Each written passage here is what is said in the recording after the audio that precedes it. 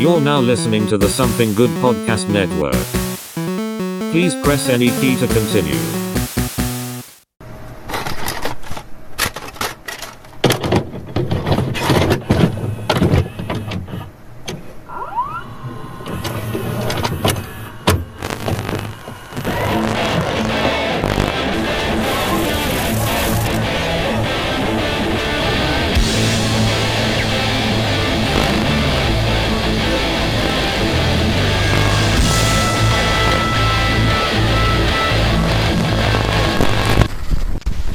Alright everybody, and welcome to this week's episode of The Couch Potatoes. I'm Alex Morrison. And this week we're going to be diving in, of course, to our different sort of news topics, and we're going to have a main part of the episode in which we're going to be going into our top 5 best and top 5 worst, or bottom 5 worst, however you want to phrase that. Shit we hate. First party Nintendo games for any of the consoles, not handheld though. Because as soon as you were just like, because originally you were like, no, handheld too. I'm like, no, fuck. That's going to mess up my entire ranking Game system. So no, we don't want to do that. But no, thank you guys for the warm reception last week. We can actually start reviewing these episodes faster ahead of time, at least during these middle parts. I mean, the beginning parts, the middle parts we can record anytime, but we'll still have a fresh intro every week to be able to talk to our folks. And if you want to get conversational with us, head on into our Discord. Link is in the episode description. A handful of people just recently joined in, so come have fun with us and tell us your real names and where you're from. I know, I have an auto message set up to be like, hey, introduce yourselves, and no one introduces themselves, but hey, whatever, it's cool. We're getting people in and they're having a good time with us. So yeah, share some different articles that you think we should cover. But yeah, as I mentioned earlier, like in last episode, let's go ahead and move on over to our news segment.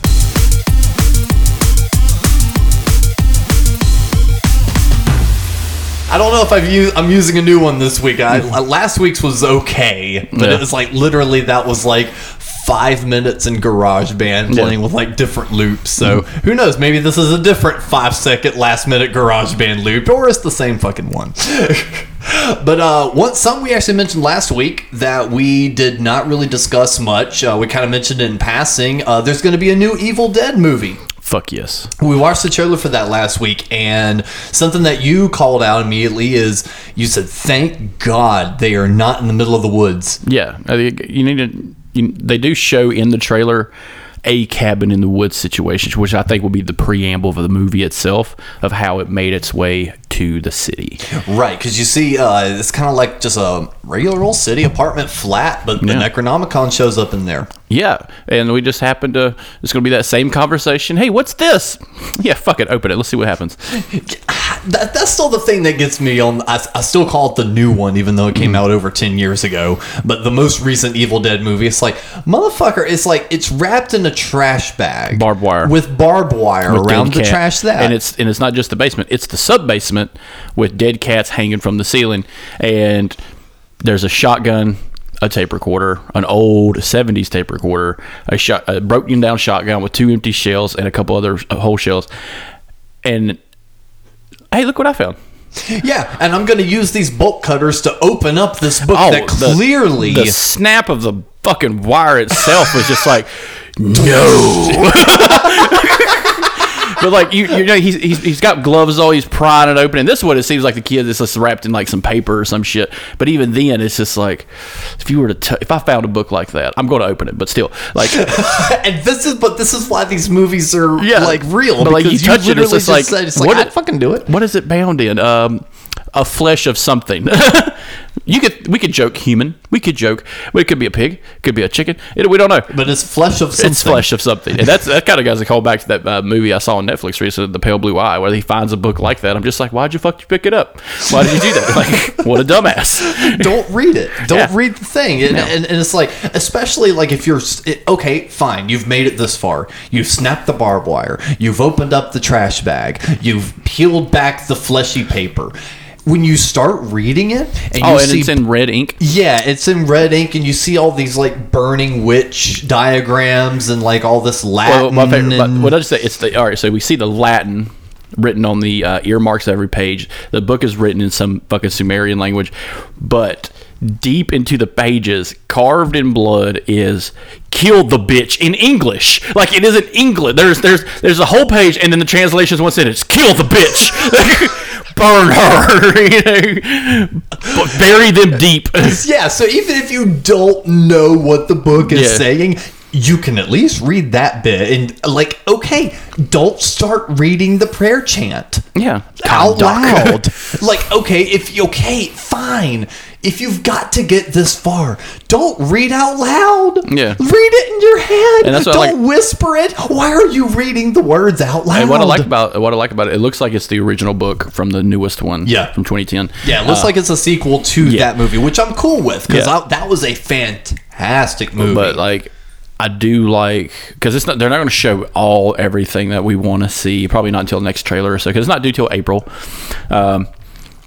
And when you see the open book, when you see, like, the main character, who is the mom, becoming a deadite, so to speak, it does have that gory feel already that the movie had. Especially, the fucked up things the deadite says is kind of the crux of the Evil Dead series. Oh, yeah. Is this, like, the terrible things she says in that goddamn basement while she's cutting her tongue in half, bifurcating her tongue, and is just like, oh my God. And we only got one sentence, and it was just, "Where's mommy?" "Mommy's with the maggots." And it's just like, yeah, that's pretty fucking metal. Yeah, we're going to be watching it. Luxie Turner. That's what hey, look, it's like I hadn't discussed that on any podcast yet. I like that song. It is. It's good. What's her name? Beth Roars from YouTube has finally reviewed it, which is the newest song she's ever reviewed. Oh wow! Yeah, so going from Alice in Chains' "Wood," which is a fucking great song, to that is kind of a push. But yeah, we'll definitely be doing a review episode of that movie when it comes out. And moving on from other trailers, we've gotten a look at Guardians 3, and we've also gotten quite a few looks at Ant-Man 3. Yes. Quantumanium. And honestly, as much as Guardians looks really good, I'm excited for Ant-Man.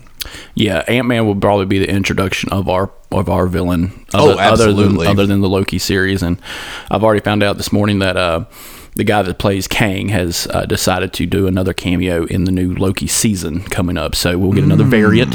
Okay. For that. But like even the first trailer for the new Ant-Man movie was perfect. Goodbye Yellow Brick Road playing. It kind of gives you that Wizard of Oz feel kind of situation going into it. And I think we're going to see something probably terrible. I think we're going to see some characters die off. In Ant-Man? Yeah. I got a feeling we're going to see some mainstay characters that we saw in Endgame maybe. Or in Phase 3, just go ahead and die off. Yeah, I mean, so have you seen the most recent trailer where they talk about a lot of the time dilation and stuff? So one of the main hooks is Kang is wanting to give Scott, Ant-Man, time again, because he starts showing him all the time he missed during the blip, during his time as a superhero, and just kind of Cassie growing up and him not being there. So Kang is really using the "I will give you time if you help me," and through that you also see in that trailer multiple Scotts. Yeah. So I wonder if it is going to be a scenario where the real Scott does die at some point in the film, if they're opening up the idea of like variants and doubles of the same actor. I think a lot of it is going to be a family-esque kind of drama type situation, because we do see in the newest trailer that Cassie has been in trouble before, like has a criminal record because her dad disappeared. She lived through the blip. She lived without a dad, so she's going to be different. I think that'll be the whole point of why Scott wants to go back, to make sure she doesn't follow in the criminal footsteps that he did and stuff like that. It's probably going to be multi-layered, like it should be. Like every Marvel movie, we're going to get 3 perspectives at A, B, and C plot. They're all going to come together at the end, fight the big bad. Whether or not they win or lose is probably up in the air right now. Yeah.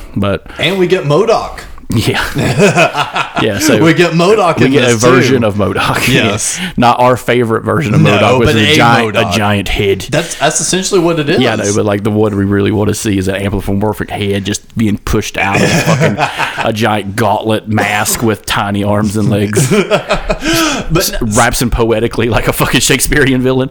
But I find interesting you were saying that with Ant-Man you feel like it's going to be a big time family film because or family centric film because Guardians 3 is shaping up to be the exact same way because this is going to be heavy on the Rocket subplot or Rocket plot, and a lot of that's going to be how he was created, how he was. I think they're going to introduce not only that but like his origin with the grand what's his name, the guy that created Rocket. Yeah, I know your name. But him, the Grand Evolutionary. Yeah, they're going to do also Adam Warlock finally, which the guy that's playing him looks okay. Yeah, I was expecting someone big, like someone who's going to be a little bit more imposing. Right. Yeah, he's pretty young. Yeah. So like, but like the Adam Warlock we get in the Guardians video game is fantastic. Like it's kind of scary looking, but talk about a forgotten video game. Yeah, right. They had. Fing Fang Foom in it. Like, what the fuck? Why did you forget that game? No one talks about that game at all. The Beastmasters that was a newest villain created for the comics before the first movie came out, and they put her in the fucking game, and she's fantastic. And the story's good. That could have been the third movie, honestly.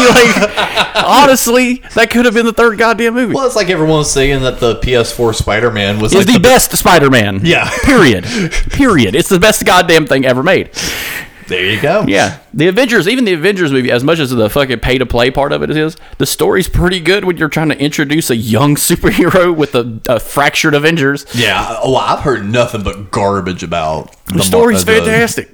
Avengers game, rather. Yeah, the story's fantastic. Yeah. Even the DLC with Maester and fucking MODOK, and they have a Sentry robot in it. A goddamn Sentinel shows up. Yeah. And it's like, that's badass. But you couldn't do it here because, 14 different people on this entire billionaire property. It's like having like roommates at an Airbnb. You're not really sure who owns what. And it's just like we all throw our credit cards in the hat. On what night we're playing, we're also essentially here. But I can also tell that Guardians 3 is going to be a tearjerker. Yeah, because basically anytime you fuck with Rocket, it's going to hit the sympathy wires, and it's like, he's a Frankenstein, horribly messed with creature, and if they're going to go into that backstory, James Gunn's going to pull the fucking soundtrack. It's going the soundtrack's going to be fantastic always. Everything's going to hit. It's going to be like those like fuck you Pixar moments, but in a Marvel movie. So I'm ready. I think the biggest like tearjerker moment in all of Marvel for me was in Guardians 2, where it's the funeral basically I was of just Yondu, about to say and that. it's Cat Stevens' father and son playing, and I'm just like, get the fuck out of here. I went to the theater and saw that. I'm just like, I went to Logan. I went to Logan and cried like a bitch. But how dare you do that to me? Dude, making me feel shit. That part honestly gets me every time because it's like you've got the fireworks. Oh, yeah. Because they built up the whole Yondu is exiled from any, the Ravagers team and any other team because, he failed to retrieve the child. He turned his back on the Kree or whatever. Or Creed. So it's like seeing everyone band together at the end to give him a proper salute. Yeah. And even the other Ravagers, that's what I'm kind of hoping to see is the other Ravagers return. Especially, Sylvester Stallone and Ving Rhames and everybody return as their character. Miley Cyrus. Yeah, she's a robot. She's a robot head. But yeah, everyone forgets that too. Miley Cyrus is part of the MCU. But you also see the other Sorcerer Supreme, which is like a alien version. So like I think everything will tie into itself. It is a grand tapestry of responsibility, of power. Grand tapestry. I will say though, man, Marvel needs these two to hit. They need Ant-Man and Guardians 3 to hit bad. Nope, you'd be just fine. Well, I mean, at least with the audience, because remember, Phase 2 of the MCU really didn't do that well. That's where we had Iron Man 3, Thor 2, even Age of Ultron, which I know you liked, but you can agree that, you know, it wasn't very critically or fan loved, at least at the time. It took some time. It's kind of like the Star Wars prequels. Give it some time, everyone eventually comes around. I think the unbelievable goal that they're trying to set, the goalpost they're trying to move all the time, is fucking stupid. It is. No one really wants to go to the movie theater anymore.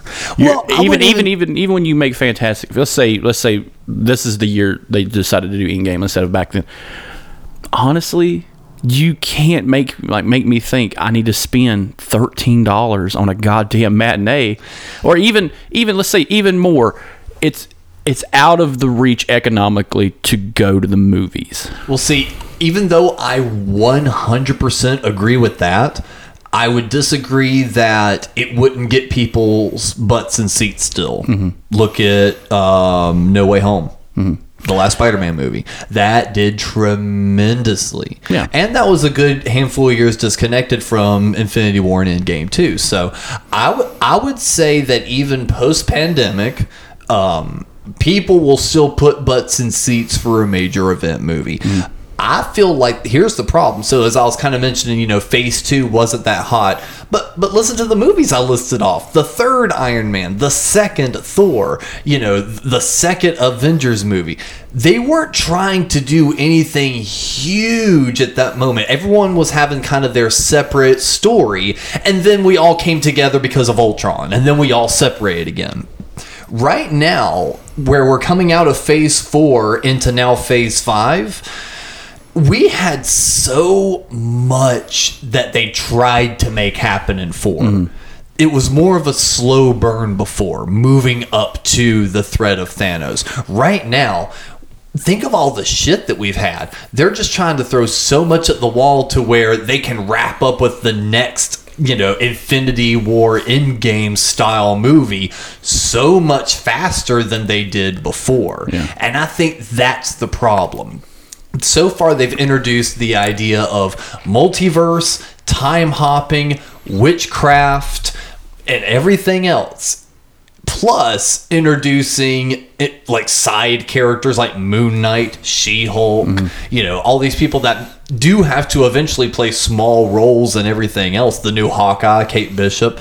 All of that has happened in this phase. I feel like they're trying to introduce way too much all at one time. And oversaturation.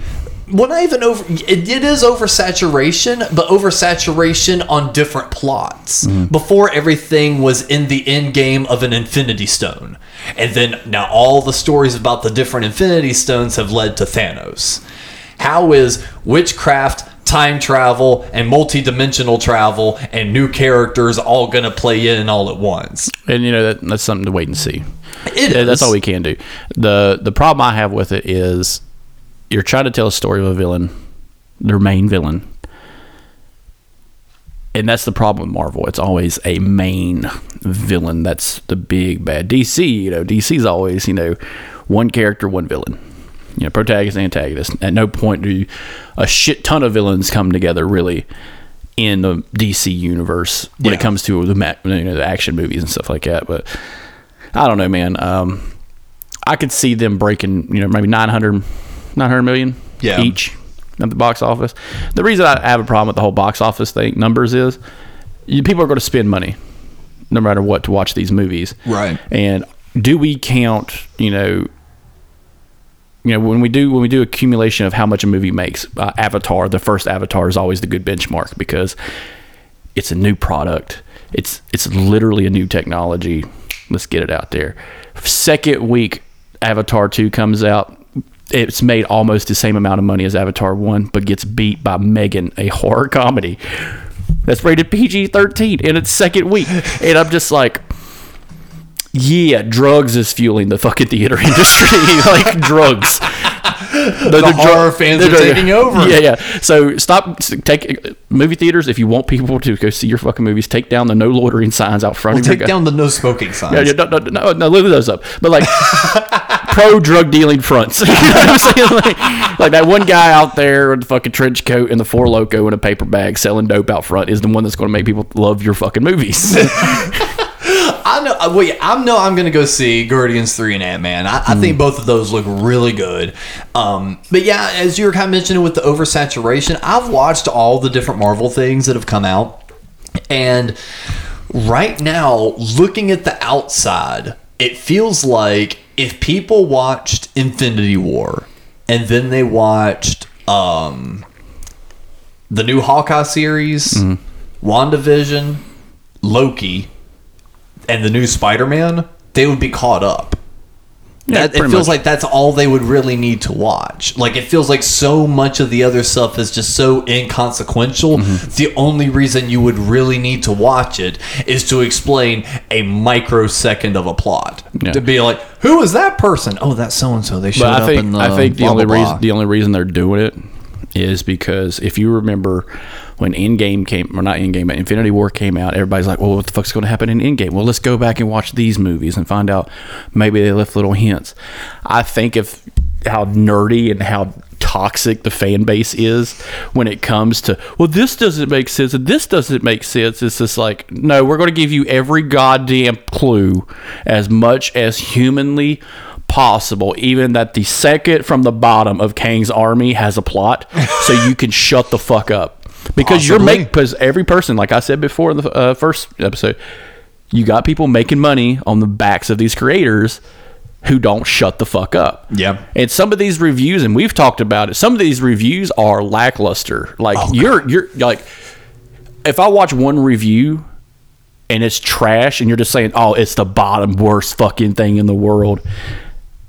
Okay, why? Tell me why. Tell me why. Well, it goes back to the South. Well, it goes back to the South Park guy.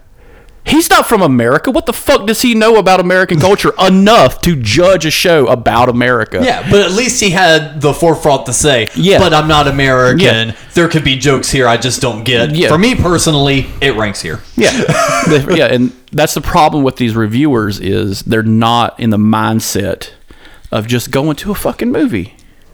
No, we'll definitely do a Phase 4 wrap-up where we can kind of talk about the shows we watched actually and versus the reviewers we've seen and what they said and if we kind of agree with it. That's kind of the only reason I like Mr. Sunday Movies is because they're just bullshitting. Yeah. They're not like here's what I think's going to happen. But like, hey man, did you remember what happened to that one movie though? Yeah. Yep. What the fuck was that? Exactly. And a perfect segue into that is something that if you just click YouTube right now, you will see anyone talking about this fucking show. And we watched the 2 episodes, the new Velma series on HBO Max. Yeah, it doesn't. It's not the best thing. It's not a Scooby-Doo show for Scooby-Doo fans. No. So everyone online is like saying that this is like the biggest piece of garbage in XYZ. And this is at least where I stand with it because I listened to a bunch of the reviews for the past few days and then this afternoon we watched the 2 episodes that are available.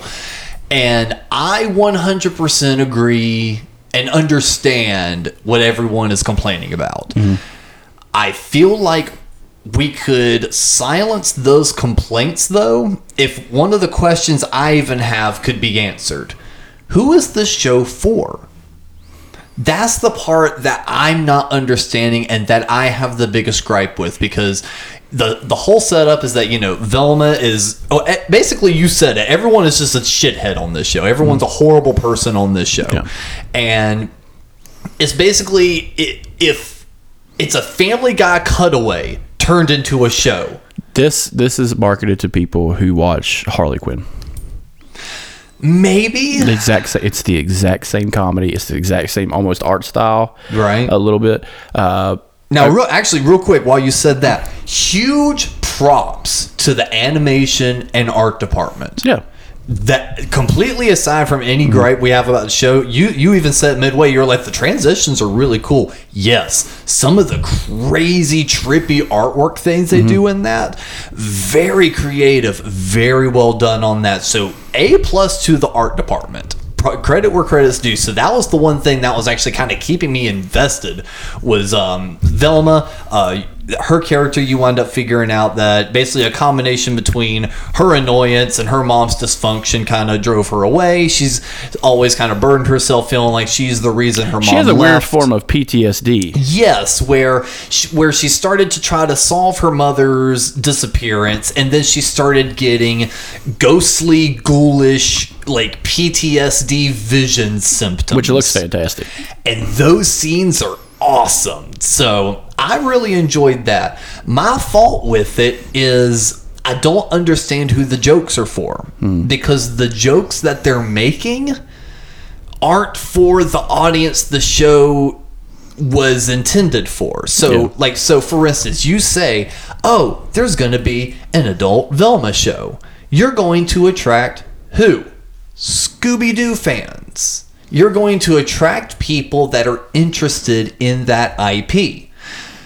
When you get into the show, though, the jokes that are being served aren't for that fan base, and in fact, kind of skewer that fan base. Like, for instance, It's a little too meta. it's very self-aware, like too much. So, and you can't be too self-aware. A lot of shows do this lately. But I think another part of it is, we've talked about this before, about who owns what. We needed a show. Mindy Kaling was a fan of Scooby-Doo growing up. She's made that very immediately clear. She wanted to do a show about Scooby-Doo from the back end. Hey, what happened before they were all adults in a van? They went to school together. We know this through the history of Scooby-Doo. There are some meta jokes in the live-action movies that kind of get a little too real when you're an adult watching it. But when you're a kid, it's just like, oh, that's kind of funny, you know. Oh, Shaggy's a stoner. But in the movie, he's just like, he has stoner friends. Like, and this one is just like, I will never do drugs. And it's just like, oh, he's setting him up for failure. Fine, perfect. He's that. Fred is a perpetual fucking child. And that's why I was saying it feels like a Family Guy cutaway turned into a series. Yeah, but I think that's what it is. It's just a new comedy that's coming out. And I don't know, but this kind of like reverts back to what I was saying though. So if you market this as an offbeat adult origin story set in the Scooby-Doo universe, you're going to attract the adult Scooby-Doo fans. And while you're watching it, you know, there's just so many times where it's like it's not playfully having fun in the universe. Some of it is mean-spirited. Some of it is just like very forced. And and again, the jokes that they're telling don't really fit the audience or the universe. Like it doesn't. I will say the opener I thought was really good because it is talking about television, and how they hook you. Right. With the pilot, where they're just talking about sexy Gratuitous nudity. And they're doing it on HBO of all places, which HBO, that's their hook. They're known for that. That's their hook. So I liked that enough to let it play into, oh shit, there's a murder. Us growing up watching Scooby-Doo, no one got murdered. Yeah. Not a fucking one. It's always a rich guy who owns an amusement park. Or a bunch of houses. And again, I'm cool with that. But even in like episode 1, I remember bringing up to you, I was like, who is this show made for? Because some of the dialogue and like situations felt very preteen young kid. Well, like, I think that's what... just do it because we're doing it here. But then all of a sudden they slap you with a dick joke. And I'm like, So this is what I think happened. So instead of being... We've had this problem before with other series we've watched. Instead of being precision targets of males between 20 and 35, or couples adults between the ages of 35 and 45, or this and that, they are shotgunning as many target audiences as possible until they reach one.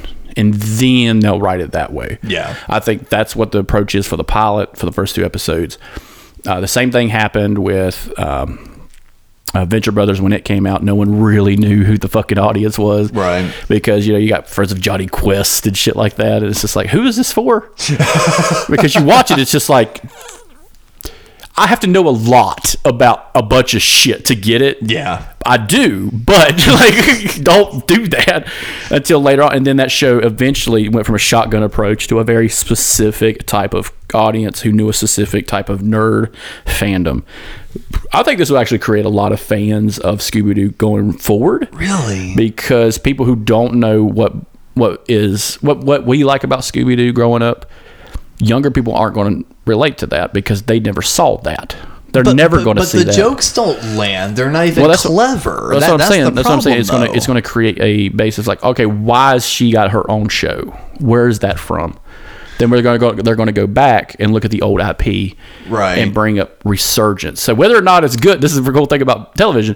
Whether or not it's good doesn't matter as long as they still hold the IP and can still make more product later on down the road. Yeah, but if you saw a bad TV show, would you want to look back and try to find other things about it, or would you watch the 2 episodes and then forget about it and move on?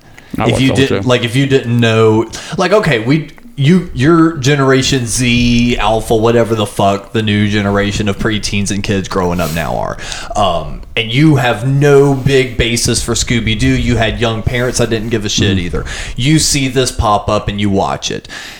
If you were kind of sitting here like I am going, the jokes aren't funny, I don't really, it's kind of interesting, the art looks cool, but the jokes aren't funny, I don't get this. What would lead that person to want to look up the rest of it and try to look at other things?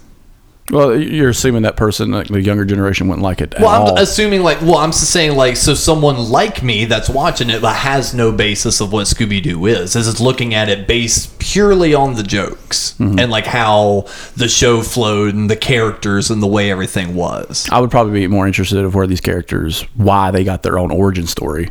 That'd be my interest because we get that in the very beginning. This is the origin story of Velma. Well, who the fuck is Velma? Right. Well, they're trying to show you. Yeah, but like they don't know why she has an origin story. Kind of like when we do like the Kate Bishop thing. Why is she important? Is she important? For us, no, because we have Hawkeye. That's it. There's the end all be all. Anything past that is not for me. Hawkeye's not end all be all. But you know what I'm saying for that character. And fun fact, he probably won't be to play Hawkeye ever again because he might lose his fucking leg. Yeah. So there's that. Hope Jeremy Renner gets better. Good luck to you, brother. But he can still play the guitar. So, but kind of segueing out of that a little bit, you also brought this up a little bit last week, and it's going to kind of move on into our main topic. But you mentioned a new Zelda game is going to be coming out. Yeah, after Breath of the Wild and a much kind of wait for Breath of the Wild 2 that we're getting Tears of a Kingdom. Yes. So kind of an interesting title. What do you think that's gonna? So if you've played Breath of the Wild, anyone's listening, you know how vast the map is, and that's the great thing about games nowadays. We go from the NES Zelda or Mario. Hey, what do we got? We got 4 levels. We got 4 levels, and then we got 4 levels within those levels, and that's how we get around. And then we went from that to Super Mario. Round, get around, get around. Stomp. And just stomping on turtles the whole time. You remember the old it was the old man scooters, and they'd have that in the background. They're like, get yourself a buggy today. Financing available. Round, get around, I get around. Woo! I could just drive you're telling me I could just drive a car on the sidewalk, but yeah. So like the whole open world of Zelda, which was to me is what it really was supposed to be. Zelda is the biggest open world that you should have. What do you think like the first true Zelda game was, where it's like you pick this up and you're like, this is the definition of a Zelda game? Link to the Past. Yeah. Yes, because you get 2 maps. You got a dark world, you got your world, and you got to fight your way between both just to save this one girl. Right. And that's the whole crux of every Zelda game. Just like Mario, I got to save Peach's ass. Or stop this one guy from creating identity theft in Mario Sunshine. But those are the parts of the game that we know. Yeah, they're both the same, But the only thing is, this is a fantasy. This isn't a platformer. There are platform aspects to it, but all intents and purposes, it's an RPG. Yeah. Okay. It is the role playing game. This and Final Fantasy are the end all be all of RPGs. Period. That's not an opinion either. That's based on sales and actual That's based on fact, motherfucker. That's a fact, motherfucker. So like, even Final Fantasy is like, we need to get on that Nintendo action, like, and that's a fact. Final Fantasy 3 is on the Super Nintendo for a reason. But when you first open the game in Breath of the Wild, you come out of a cave, and your character automatically, without you touching the controller, automatically runs to this little tip of a cliff. and you see it. Mm-hmm. The world of Hyrule. And then you jump down with your little glider. Yeah, but like even that's even later. Yeah. Like you have to work for that. But like that right there, that opener is how you should open a Zelda game. Well, how do you think this one's going to roll? Is this going to be a continuation of that story? Yeah, so I can't say how the villain is going to play out, because the villains do change in some Zelda games, and that to me that makes them lesser. Yeah, because it's not the same villain. It's not Ganondorf every time. Yeah, but it's not, like playing a Zelda game or playing a Mario game, and Bowser is not the bad guy. They're not good games most of the time. Those are not good games. Well, Bowser is usually behind whatever other villain you're fighting. So, like, even in Sunshine, when you're fighting Shadow Mario, who turns out to be Bowser Jr., was still sent there by Bowser. Yeah. So it's like, usually he's still the top of the food chain, regardless. But in Hyrule, so many villains. Right. So many underscored characters. Like, even one of my favorite handheld games was A Link Between Worlds, which is the map of Link to the Past. New puzzles, same fucking terrain, right? And it's just like, who's the villain? Is it Ganon? No. Fuck. I still got to fight the son of a bitch, but it's not the main bad guy. So there is kind of a storytelling purpose of the Zelda games when you're trying to layer it on top of itself, because it's a multiverse. Let me put it that way. Link is literally the link between all these universes. Right. He has to live. Not the Game Boy link cable. Yeah. But he has to live and die in all these worlds. You're literally playing the same person in every game, as opposed to Zelda, who is different in every game. Ganon is different in every game, but he will always be the same Link, whether he's a child, an adult, a teenager, whatever. And Tears of the Kingdom, I think, will be a close second to Breath of the Wild when it comes to gameplay. All right. Because this will, from what I'm seeing, I'm not seeing any gameplay yet, but I can only speculate. I can only sue him later if it's not what I think it is. But it's a world in the sky, which they did try to play with Skyward Sword that came out for the Wii U. That had different art style. It kind of had like that Paper Mario flat look to it. Yeah, and it was for the Wii U. They ported it to Switch, which it wasn't meant for the Switch, so it's going to look different. But I think this will be the next big thing out of Nintendo Switch. Well, Nintendo's been really killing it right now, because they've got that Mario movie coming up. Yep. They've got the new Zelda game, and then you've also heard rumors of the new Zelda movie. So actually, that's a perfect way for us to kind of move on into our main topic of this episode. And you know what, baby? It's going to be a fistful of quarters episode. Drop a quarter in.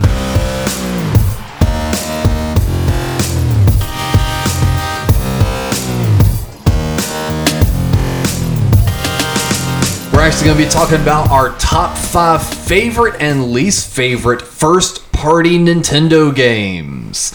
And this one took me a minute to kind of write out, because my favorites I was able to key in pretty fast. But my least favorite games, I had to keep double checking, and most of them were titles that were ported to Nintendo systems. That's kind of the hard thing about Nintendo, is like their IP is so high, like it is top fucking tier, games and stuff like that. They rarely make shit games, as opposed to, you can actually argue that with Microsoft and Sony, they don't make shit. Yeah, third party makes shit. Yeah. Okay. All right, that's a fucking fact. Okay. Yeah. If I think of like Sony off the gate, Uncharted, fucking out the gate, Lara Croft Tomb Raider, fucking Spyro, these were top tier fucking games, and you're not gonna fucking beat it. Crash fucking Bandicoot, one of the coolest fucking platformers of his time. Microsoft, Halo, fucking Halo. How big was that shit growing up? How fucking massive. And you have the outliers like Sims and Grand Theft Auto that are third parties, Call of Duty. Yeah. So it's like you do have your outliers, but for the most part, I think that'll be another Fistful of Quarters episode. Yeah. Our top, it'll have to be top 10 least favorite third party games that we've played. Yeah, there's a few. There's quite a few. Spider-Man's in the top though, with Activision. Yes, that's that. Well, which one? One, Spider-Man the movie, the game for the GameCube. Spider-Man 2's fun, but you asked me to chase a fucking balloon down, I'm going to punch you in the face. How about deliver some pizzas? Yeah, no. I remember playing that game and doing like just like loops around a fucking building just to fuck that pizza up as he like remember having it show damage, and I'm just like land smack bash, and I'm just like, here's your shit. Pete, we need you to make some more pizza. What stops me from eating the pizza and then robbing you? I'm Spider-Man, bitch. Yeah, I'm the Spider Man. Well, do we want to go with top 5 favorites or least favorites first? At least start from the bottom. Start from the bottom. Now we're here. All right. Like the song says, which is grammatically incorrect because we have no where he went from the bottom. But now he's here. Whichever that is. That could be lower. Exactly. He says it in the song. We start from the bottom. Now we're here. Now my boys are with me here, and it's just like, did you bring all your friends down to your level and fuck their world up? Shit. You know more about this if you play pool with me and Mikey on like a Thursday night. That's a podcast all in itself. Oh yeah, where we break down the retrospective rap songs. Now, my top 5 favorites and least favorites definitely have a theme. Because again, as I've mentioned a few times on this show, which I do need to eventually change, but I never played a lot of the Zelda games. You know, I was mainly a Mario kid. So if we're talking first party Nintendo games, you know, Kirby was very inoffensive to the point it never gotten my favorites or least favorites. See, Metroid was fun. I never think about Kirby ever.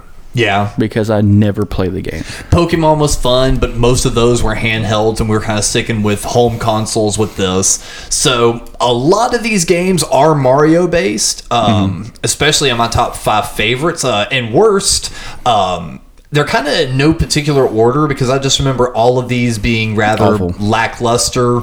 I would say number 5 is probably the only one that counts with the ranking, and I would say that'd be Mario Party 8 for the Wii. Okay. The reason why that one actually hits my top 5 least favorite, one, I've not played a shit ton of first party Nintendo games that I didn't enjoy. Yeah. Like you were saying, the first party games are usually enjoyable to some aspect. This one, though, was a major letdown because it was for the Wii. It was the first console that didn't necessarily support high definition, but it supported widescreen. Two different things. Yeah. In this Mario Party game, there was no widescreen. It was still letterboxed. So on our big fancy HD TV, we have a Mario game that's the only game in our collection that's letterboxed. And the graphics looked worse than the GameCube games. Like, you could tell they tried making it sharper, but due to that, you could, like, count the pixels around their arms, where, like, the GameCube one was, like, rubbery smooth and, like, super nice and, you know, polished. This felt like it was mobile... Did it seem like it was rushed? Maybe, but honestly, looking at the time frame of the creation, it definitely wasn't. Like, it wasn't like rushed to market. They had a few years of working with the Wii hardware before it came out. It just really did not live up to my excitement. That didn't necessarily mean that I didn't put a shit ton of hours in it with the family, because at that point, my little sister was old enough to play like small games like Mario Party. Very easy to assemble and get by. Especially for the Wii, half of those fucking mini games were swing the Wiimote around or do something on the screen, and she was old enough to do that. So between me, my sister, and Eric, we would just play the fuck out of that game. But in the back of my head, I'm still going, I hate that it's not widescreen and it looks like it was a mobile game blown up to the TV. So number 5 is that one for me, and then the rest of them just kind of are in no particular order. The worst game I have ever had the pleasure of playing. You're starting at the bottom. Yeah, the worst game. Okay. Well, let's okay, I'll do it like you did.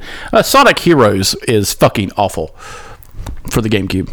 Now, is that a first-party game? I thought that was multi-platform. Nope. Sonic Heroes was only for the GameCube. Okay. Yeah, so that's what I was thinking about. It was like, all right, yep, I had the purple triangle in the corner. Yep. Sonic Heroes is ridiculously awful. You play as Sonic, Knuckles, and Tails.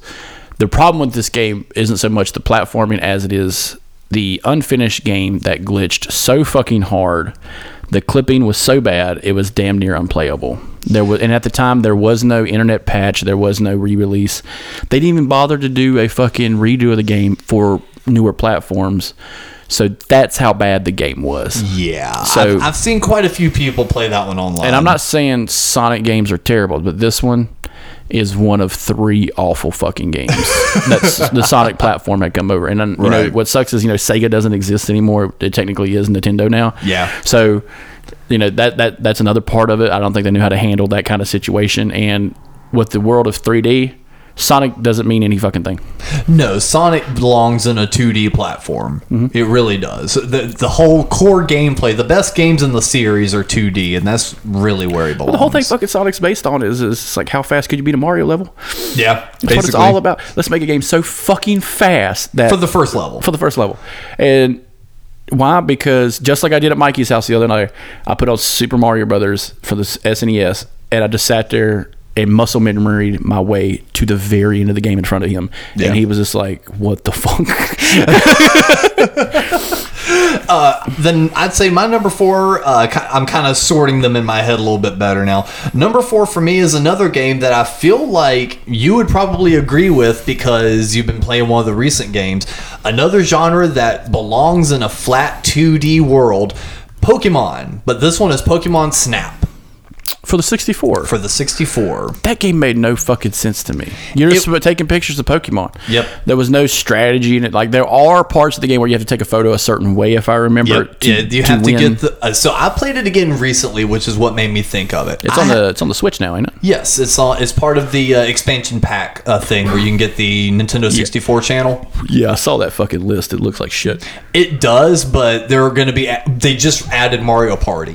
Yeah. So you've got a Mario Party game now. So that I enjoy that. But I played it again recently because I remember really liking it. I was like, oh, I remember playing this as a kid.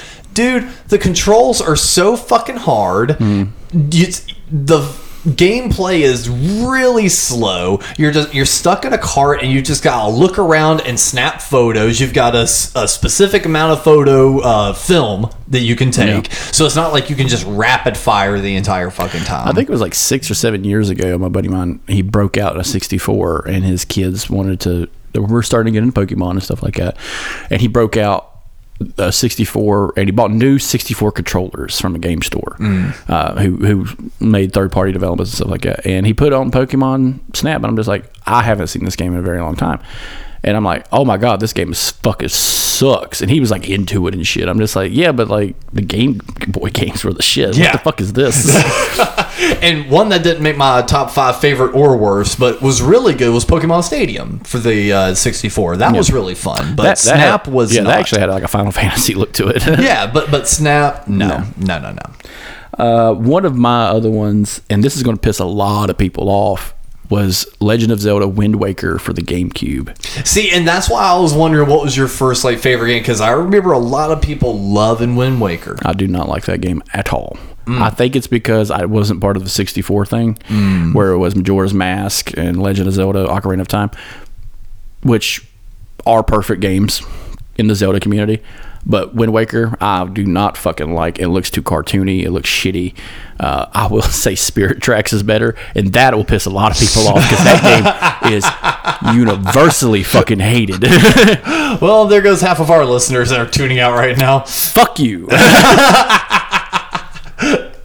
So is it mainly just the art style, the story? So like, I grew up playing the SNES. I grew up seeing other games that could look good. Like, we grew up seeing games that looked almost lifelike. Right. Tony Hawk is one. Tell me you couldn't do a Zelda game that looked almost like that, looking like a person, an actual person. And that's what pissed a lot of people off about when like that whole E3 thing happened. They're showed, like, we've watched the thing about Nintendo showing Link fighting Ganon, and it looks so fucking real. And guess what came out? Wind Waker came out. Yeah. So fuck y'all for coming that out. Especially because around that time Melee was coming out. You were getting the super realistic look and everything else, and they were like, oh shit, is that going to be like the model? And they didn't even get close to that until Twilight Princess. That's between the GameCube and the Wii. Yep. And by the time that came out, I'd already had a Wii and a classic controller, so I'm playing that. Fuck Wind Waker. That's a game I could skip. And all right, well, I'll go with my controversial one then. My number 3, Super Mario Kart for the Super Nintendo. Yeah. That, I am surprised at the behemoth that Mario Kart is now. It's like with 8 Deluxe and like everything they've got, that this kicked it off. this is the one that they made a sequel for that I played a shit ton on the 64.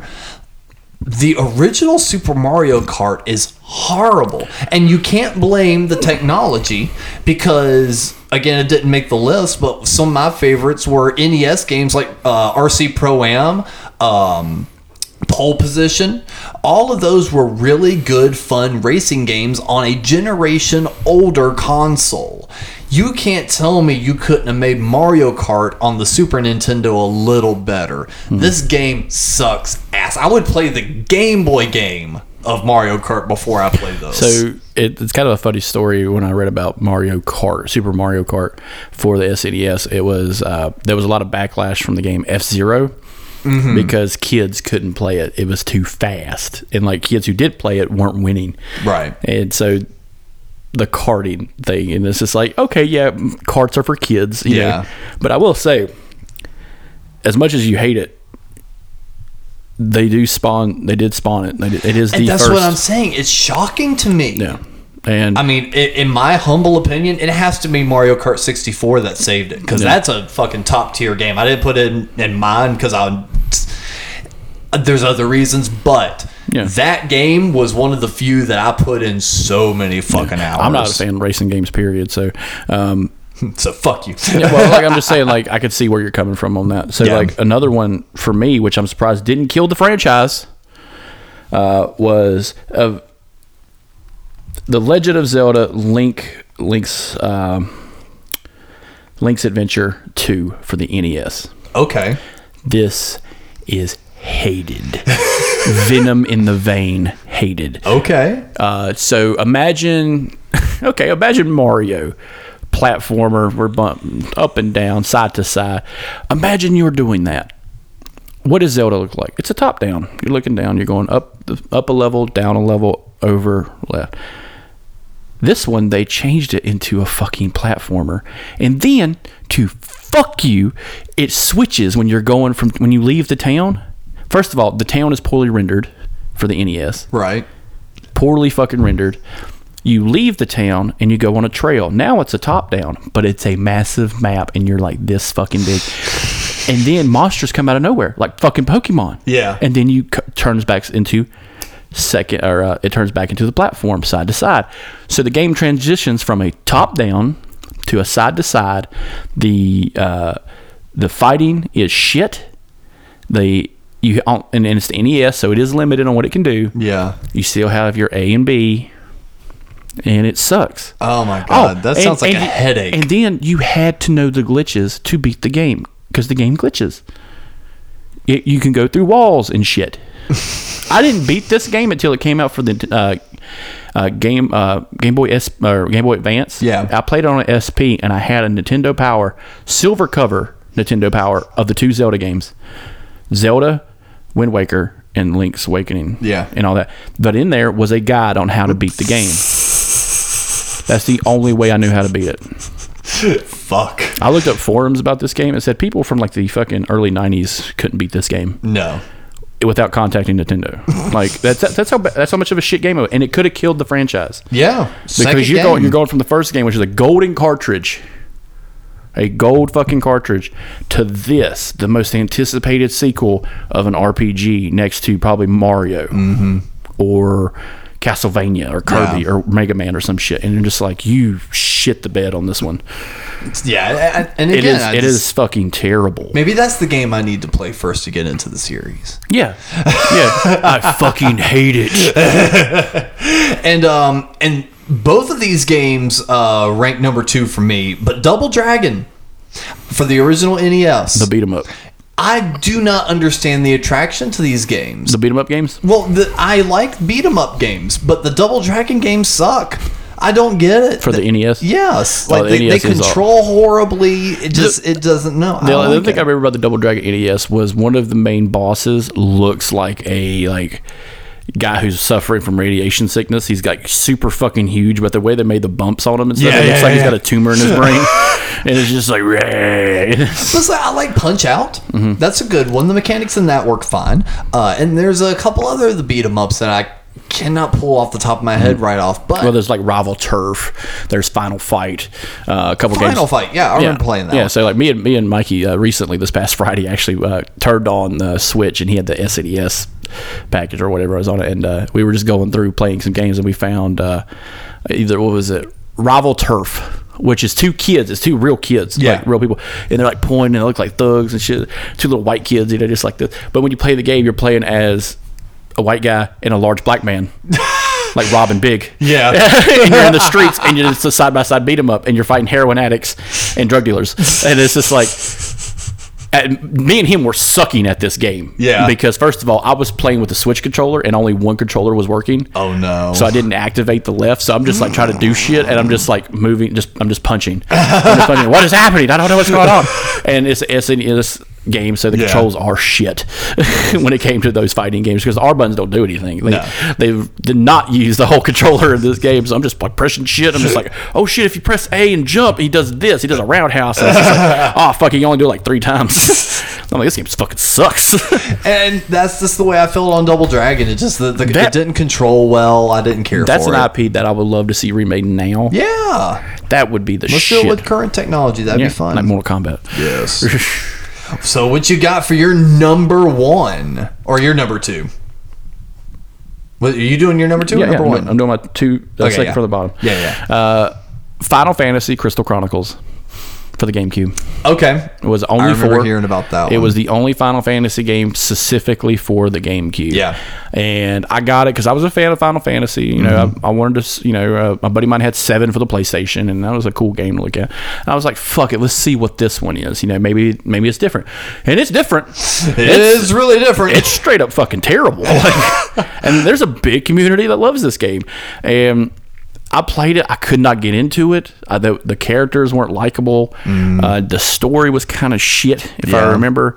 And I'm just like, you know what? I got Mario Sunshine. I guess, why did I rent this game? Why did I rent this game when I could play Gun? Which, the best. If we're talking about third-party games, one of the best third-party games ever to come to console. Gun. Red Dead couldn't be Red Dead today without the game Gun. That's a fact. Famous line. The first time you walk into a town, you see 2 guys running after a woman in a blue dress. Old West town. You know what you hear? Give us your money, bitch. Like that's how it happens. That's how it goes. That's what happens when you go into a town. Give us your money, bitch. But this, give me my money back, bitch. Give me my money back, bitch. Like even if I was like Scott the Woz and started collecting games, this is probably one of the last ones I would try to get. Well, actually, that leads into my number 1 least favorite, and it kind of started with that whole idea of looking up retro games, seeing the covers, and just being like, ooh, I want to try that. And like buying a super cheap game on eBay, or back when it wasn't GameStop. What was the other game store? There was EB Games. There was Game Masters. There was Game Builders, which was another one, which now just does tabletop stuff. This one was in Spartanburg. Did you ever go to Spartanburg much? Gamecock Gaming. Either way, it was... Woo, go Gamecocks!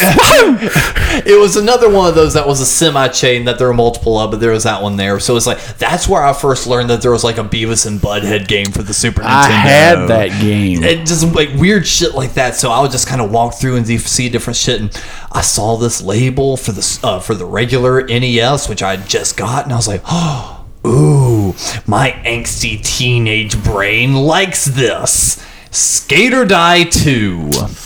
One of the worst games I have ever played, and I think part of the reason is because it was such a letdown. If I remember right, in Tony Hawk's Underground, the first one, you could run up to an arcade machine and Skate or Die was on one of the arcade machines. Maybe, I'm not sure. For the GameCube. I think it was for the GameCube, but yeah.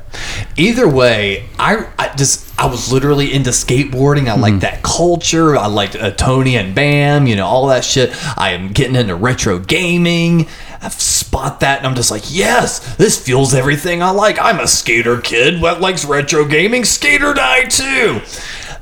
if I want to complain about Double Dragon and the controls on that, I would play that all day before Skate or Die. You can barely move on that fucking skateboard. Once you finally get up enough speed, controlling it is a son of a bitch. The fighting mechanics are all off. You move way too stilted, and your enemies move way too fast. So you die a lot instead of skate. Yes, it sucks. It's the classic NES trope of you need to get better. Yes, yeah, get better, stupid ass. Yeah. It sucks to suck, don't it, bro? Yeah. But it's like, I just remember seeing that really cool artwork on the front, taking it home after spending my $10 on it. $10. $10. Oh, Yeah. oof. Dude, I was happy. I was excited because I heard of that title before too. I was like, Skate or Die. Oh yeah, that must be one of those good ones. Yeah, so that kind of. That's why I didn't like the Tony Hawk games, Pro Skater games. I didn't like those because there was time limits. Well, see, I like the Pro Skaters. I didn't like the Pro Skater because of the time limits. But when Underground 2 honestly, the Pro Skaters and Undergrounds may make it into my top 10 favorite of the third parties. But yeah, on that note, I guess it's time for us to wiggle our way in. I got one more. Oh, you got your number one worst. I'm sorry, I forgot. Friday the 13th for the NES. I was gonna put that, but I've personally never played it. I did. I was trying to just put games that I've personally played. I tried my hardest to play this fucking game. Granted, I was a child. And then, Ken Osborne, a friend of mine, had the emulator. Yep. I downloaded an emulator for him. I gave it to him, put it on his computer, and I gave him 5 NES games. Mario, Duck Hunt. I can't remember the other 2, but Friday the 13th is one of them. Because I had an NES USB controller. Yes. Hooked it up for him, showed him how to boot it up and everything. And we sat there and tried to play this fucking unplayable game. The whole point is to save the children and not get murdered by Jason. Yeah. Who's purple, by the way. Purple and blue. Purple and blue. You're attacked by the decapitated head of his mother every now and then. And it is almost impossible to play. A better version of this is the Friday the 13th card game I made up where you have to go from cabin to cabin without being killed. So, like, that was better to play. And I made that up in my head. I am the game master. With poker cards, with actual poker cards. So, yeah. That's the worst. It's pretty fucking bad. Oh, it is magically terrible. Well, since I almost skipped over you anyway, you want to start with your number 5 favorite? Metroid Prime. Metroid Prime for the GameCube.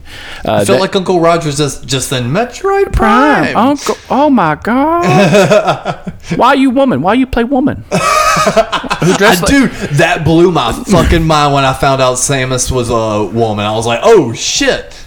Yeah, so I was a big fan of the Metroid games growing up because I had Super Metroid for the Super Nintendo, and if you beat Super Metroid a certain way, you find out it's a woman. Yeah. But the cool thing about Metroid Prime was if you beat the game within a certain amount of time, if you beat the game period, you get Metroid for the NES.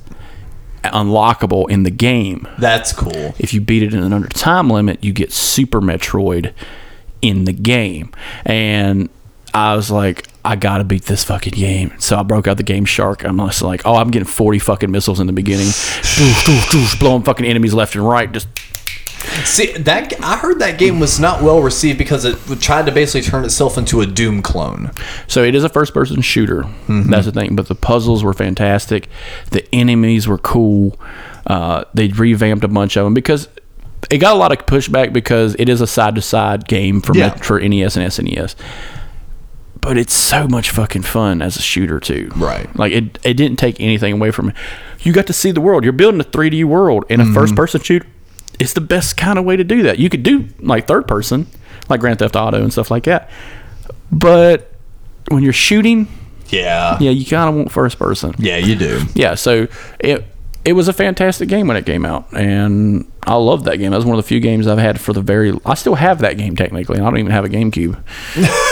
Yeah, you can still have the game, but not the system. But like I still like I have a Wii. Yeah, but I have that still. The only thing I'm missing is the action replay thing I had. I wish I still had that. That's the only thing I would have kept from my GameCube. I could give a shit about the Game Boy player or anything like that. Oh, I still got my Game Boy player.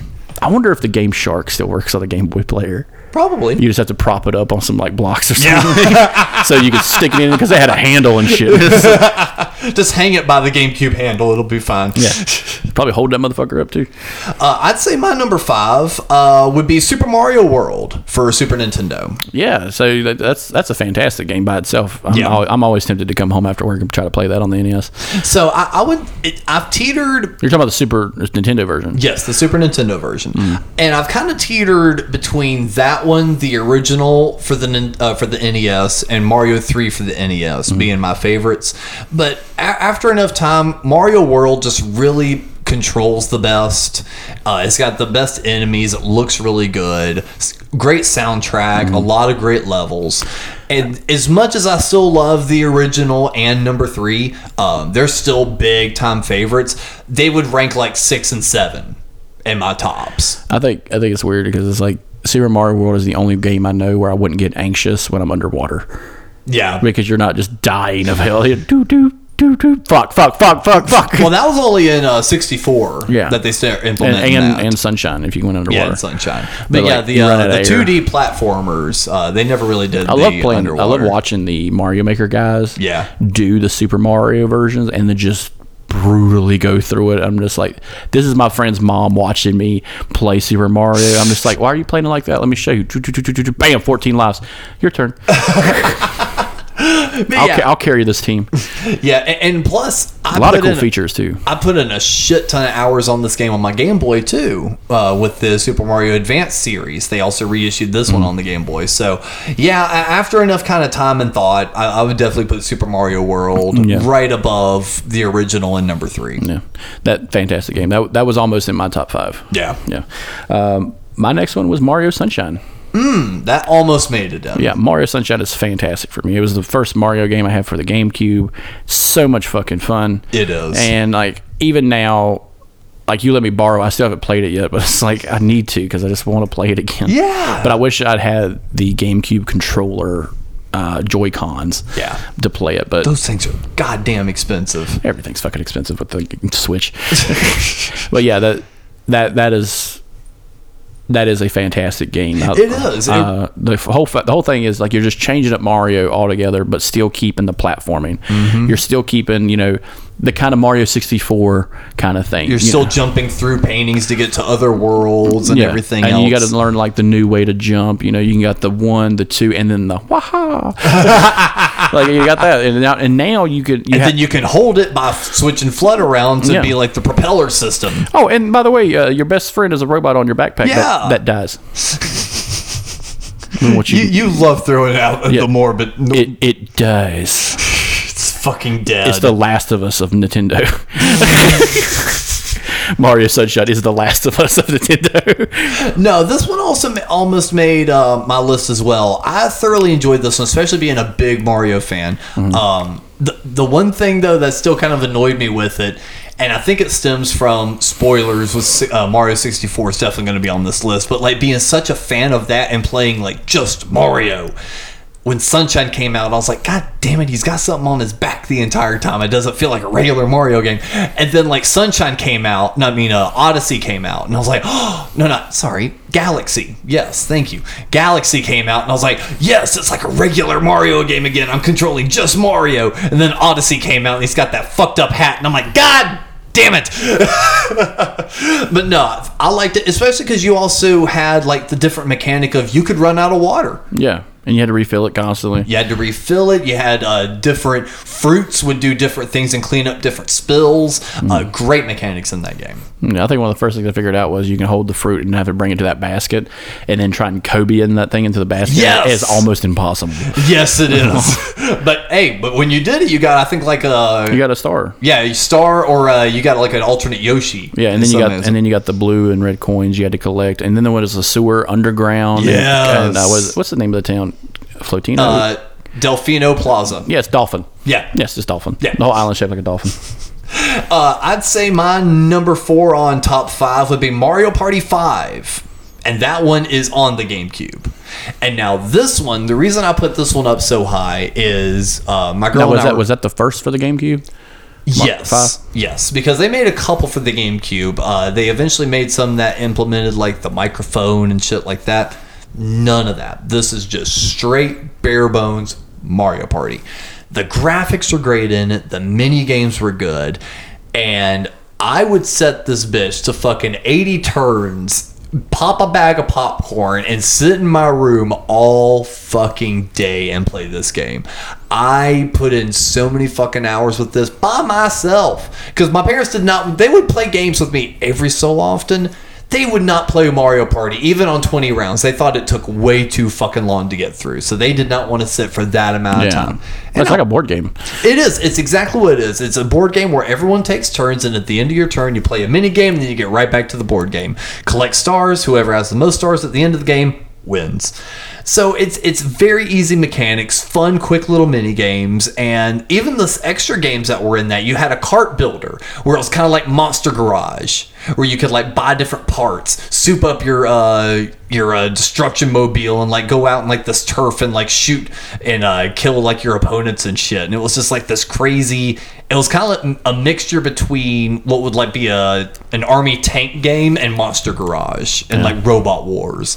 It was just really cool. It had a lot of replay value, and I just remember playing the shit out of that game for the GameCube, and it being the one that I could entertain myself with for the longest time. I would eventually get like burnt out playing like Luigi's Mansion or Sunshine.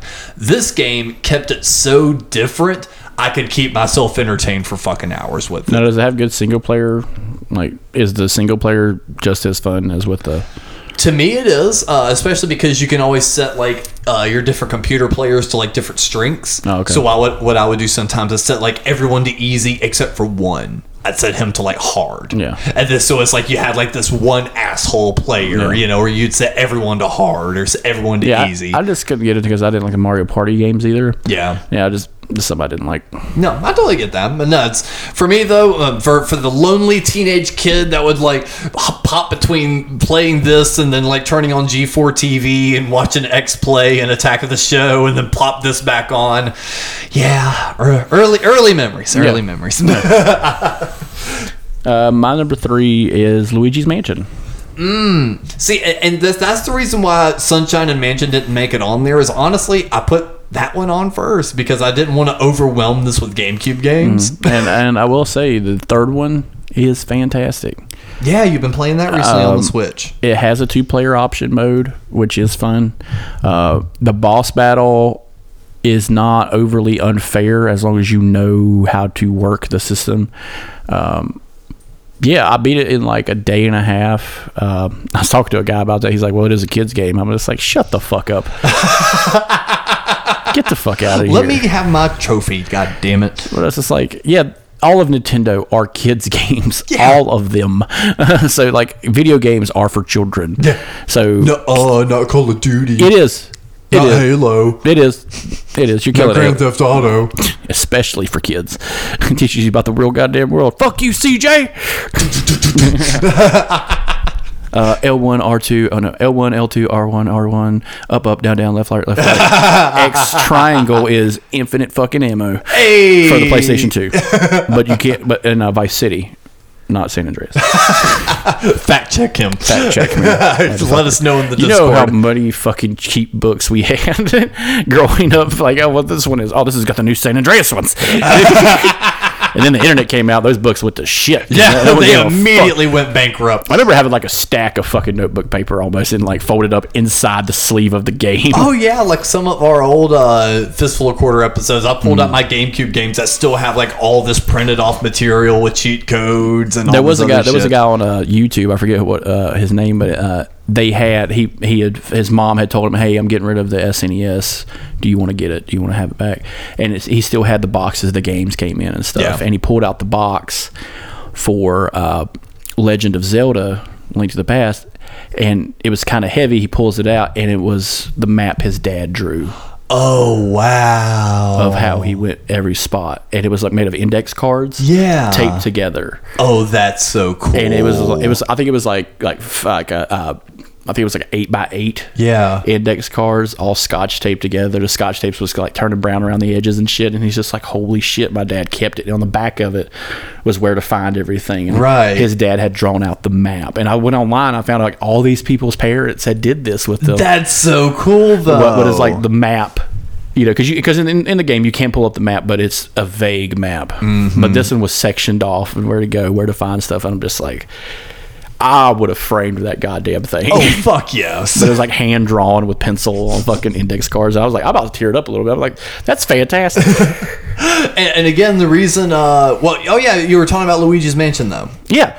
So in Luigi's Mansion, it's the first Luigi by himself, as opposed to the Mario Missing Game, which isn't that good. It's actually, I think, one of the most hated SNES games for Nintendo. But we got the great story of Luigi. Yeah. You know, he's scared all the time, but he gets his own backpack. Yep. That does cool shit. Yep. We get the side scientist character. Egad. He shows up again in 3. Mm-hmm. We get new materials in 3, but like the fun part of the game was flashlight and vacuum. And it reminded me of like a Ghostbusters. I was just about to say that. And I'm a big fan of Ghostbusters anyway, so playing that game kind of lulled me in to where I didn't need to go out and buy the Ghostbusters games, which was a big thing that happened for PS3 and PS4. But that was a mainstay game, and it still has so much replay value because you can always go back, just like Luigi's Mansion 3. You can go back and try to find everything in the game. I would almost say Luigi's Mansion is a little bit more superior to Sunshine, only because I remember, and this will lead in, of course, later on, there being so much lore and talking on the playground about like Mario 64 and like all the hidden potential that's within this game. Luigi's Mansion kind of felt the same. Yeah. It felt like there was an unlimited amount of possibilities of secrets you could find and everything, because the map itself was very small. But you would keep running into all these little hidden rooms in this tiny map. So it's like you kept going, oh, I just got to keep digging deeper. What's deeper in this layer? What's deeper in the onion? So it's like, I just remember feeling very captivated by that game. And plus, that was around the time that I really started liking a bunch of horror things. So it was played in perfect. And a really cool thing about Luigi's Mansion, especially the third one, is it's 13 plus levels. You're in a hotel. In the mansion, it feels the same way. It feels like it's multi-leveled, even though you're in just a mansion. Yeah. The cash and money thing, I think, is hilarious. Yeah, it's just like, and it's just like, there's money in the game. This whole time, there's been money in the Mario universe that exists. Coins. yeah, but it's coins. But this is cash, motherfucker, and gold bars and shit. So like, I would have loved at that time if they had made like a DLC game for Melee where you had to play as Luigi's Mansion Luigi and Mario Sunshine Mario, and them just trying to duke it out and fight it. Because now, if you did it now, the Mario Sunshine would probably kick Luigi's ass because he's got a goop character. Luigi backwards, whatever that is. Gooigi. Yeah, Gooigi. And it's just like if he gets hit by water, he evaporates. And like Mario Sunshine would be too focused on that motherfucker to not see them fucking pops coming. And that dead eye that Luigi gives on Mario Kart.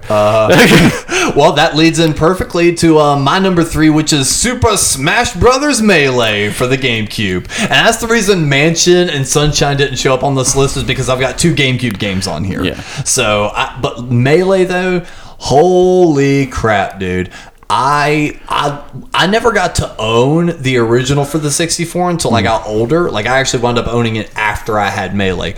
But Mom would rent the original Smash Brothers for me for the 64 from Blockbuster almost once a month. And I would just play the fuck out of that game. One of my other friends had it. We would play the hell out of that game. I had it. So I've talked about this many times, but one Christmas I got the GameCube, and it came with a shit ton of games. Yep, same. One of those games was Smash Brothers Melee. It was the last game I played in that stack because I didn't know what it was. Yeah, I just had a bunch of Nintendo characters on them. Just like, okay, if it's probably like a party game. Right. At that point, I didn't know what it was. Right.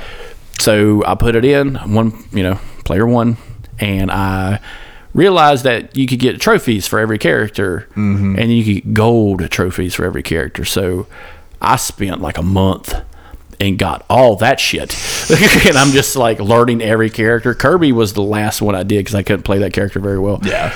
But no, I kept like the finger guy, boom, boom, boom, boom, boom, the shadow version, you know. I played that game until I hit like that platinum level. Yeah. Where it's just like, okay. And then I started playing with some friends of mine who had Brawl later on. I'm just like, I suck at this game. Yeah. But I wasn't good at Brawl. But when I was single player, yeah, I'm the shit.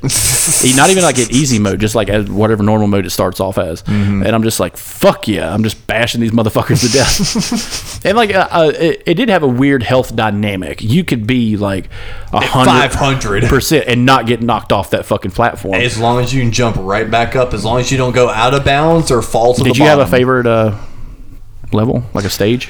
A couple. Honestly, I liked the really simplistic sparkly stage that just had the platform and then 2 floating platforms, and it was kind of in space. Kind of purple hinged. I liked that one a good bit. Was that the Star Fox? No, the Star Fox one was you were on a jet. Yeah, you were on a jet with that one. That was fucking hard. But with that one, also liked the F-Zero. No, when you're on the racetrack. Yes, that was fucking one. Rough. The Metroid one where the monster kind of slashes at Ridley, you. Yeah, the dragon. Yeah. Mm-hmm. That was a fun one. And honestly, I didn't like the Hyrule one as much. Everyone loves doing that. I hated the Hyrule one because there's a spot where you could just stand there. Yes, and that's why people fucking like that one. And they can just camp and wait for somebody. Fuck that shit. And then hop up and just beat the shit out of you. No. Yeah. But I liked a lot of the stages on that one, and the single player replay was tremendous because again you had so many different people with different stats and different games. Like a go-to? Look, I'm a basic bitch. Mario. Every fucking time. It doesn't matter if it's Mario Party, Mario Kart, Smash Brothers. I've always picked Mario. Yeah. I know I've seen so many fucking people online with like the list tiers of like, if you pick Mario, you're a basic bitch. I'm a fucking basic bitch. I don't care. It's a Mario game. I'm gonna play as Mario. My go-to was always Sheik, which was the other version of Princess Zelda. Yep. Where she dressed like a ninja, basically. Yep. That was my go-to because she could jump higher than regular Zelda. But you would have to pick regular Zelda, but if you press the blue Z button, you would transform and then you can kick some ass. The only problem is like if you jumped and pressed the Z button by accident, her fall is slowed by a lot. Kind of like Peach. Peach, when you play as Peach, she pops out an umbrella and slows back down. But like that would suck at like F-Zero when you're just falling and she's like, like giving you the finger on the way down while you're getting hit by like 50 fucking race cars and shit. I know. But yeah, that would definitely be my number 3 is Smash Brothers Melee. Yeah. My second favorite is Link to the Past. Okay. Link to the Past. One of the greatest probably video games of all time to me. Like if I was making a list, this would probably be in my top 5 of greatest video games I've ever played. Period. It's so simplistic. It's got replay value out the ass. Hey, do you want to challenge yourself? Play it without this. You can beat the game without getting all the items. I've done it. It's not that hard. But if you want to beat the whole fucking game, you got to get all the items. And this was actually the first game to do a shout out to a fan that I know of. A guy named Chris Julian had passed away and was a big Zelda fan. And if you play the game a certain way, there is a Chris Julian room in the game. And if you go to the little button in the room, it's filled with rupees. It's shiny and blue, with all blue rupees, which is like the highest rupees. Yep.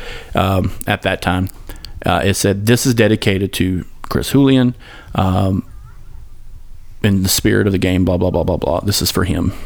See, I remember reading about that. And there are a couple of different ways to get to the room. You can always do it by accident, but you can't do it for the one on Nintendo Switch for some reason. I've tried it at Mikey's Friday because I was telling him about it. Yeah. And I kept trying. I'm just like, it won't go. Yeah. And I'm kind of curious if they took it out, but I'm not sure. I'm not saying they did, but I'm just saying it was hard for me to get the glitch to work. Right. And it is a glitch, so that's the thing too. The developers put that in there without probably telling Nintendo, and then some guy found it and was like, no, and like took a Snapchat or took a snap a picture of it, took a snap of it, and sent it to Nintendo Power. Hey, I found this in the Zelda game. Holy shit! What the fuck? Oh no! Someone had commit Harry Carey after that. But the game is very simple. You know, the bosses were fantastic. I won a keychain from a GameStop for beating the first boss in so many minutes. Oh wow! And it was the shield on a keychain, and I won that from a GameStop. And I thought that because they had it set up on an emulator basically,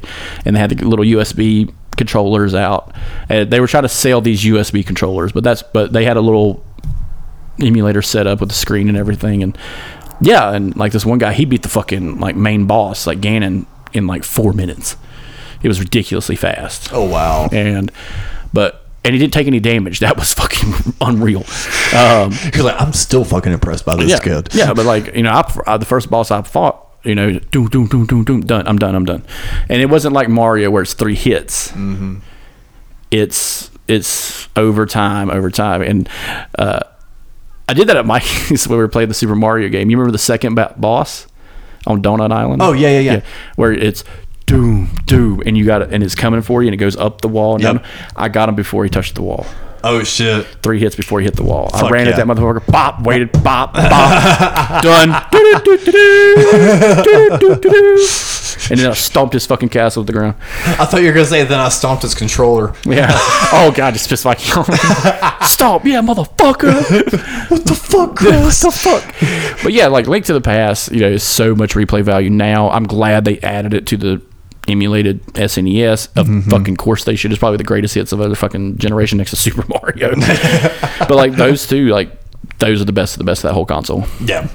And I would say everything you just said applies to my number 2, which is Mario 64. Yeah. I've talked about it countless times anytime we brought up a Nintendo or a gaming episode. Did you ever do the glitches in that one? Oh, God, yes. And I found them out by mistake. I wasn't reading the Nintendo powers. I didn't have internet. This was me just sitting in my room fucking off in this game, not even going through levels. It's like I would just jump in a world that I knew like wasn't going to be like specifically set up for like a certain star, and I would just free roam. I would just jump on different things, destroy everything, try to collect all the 100 regular gold coins, but through that just like trying to like climb every tree, jump at every wall. The possibilities of this game are endless. I remember kids talking about, you know, L is real in school and shit like this. So it's like the game felt like it had all this untapped potential because it was so wide and vast already.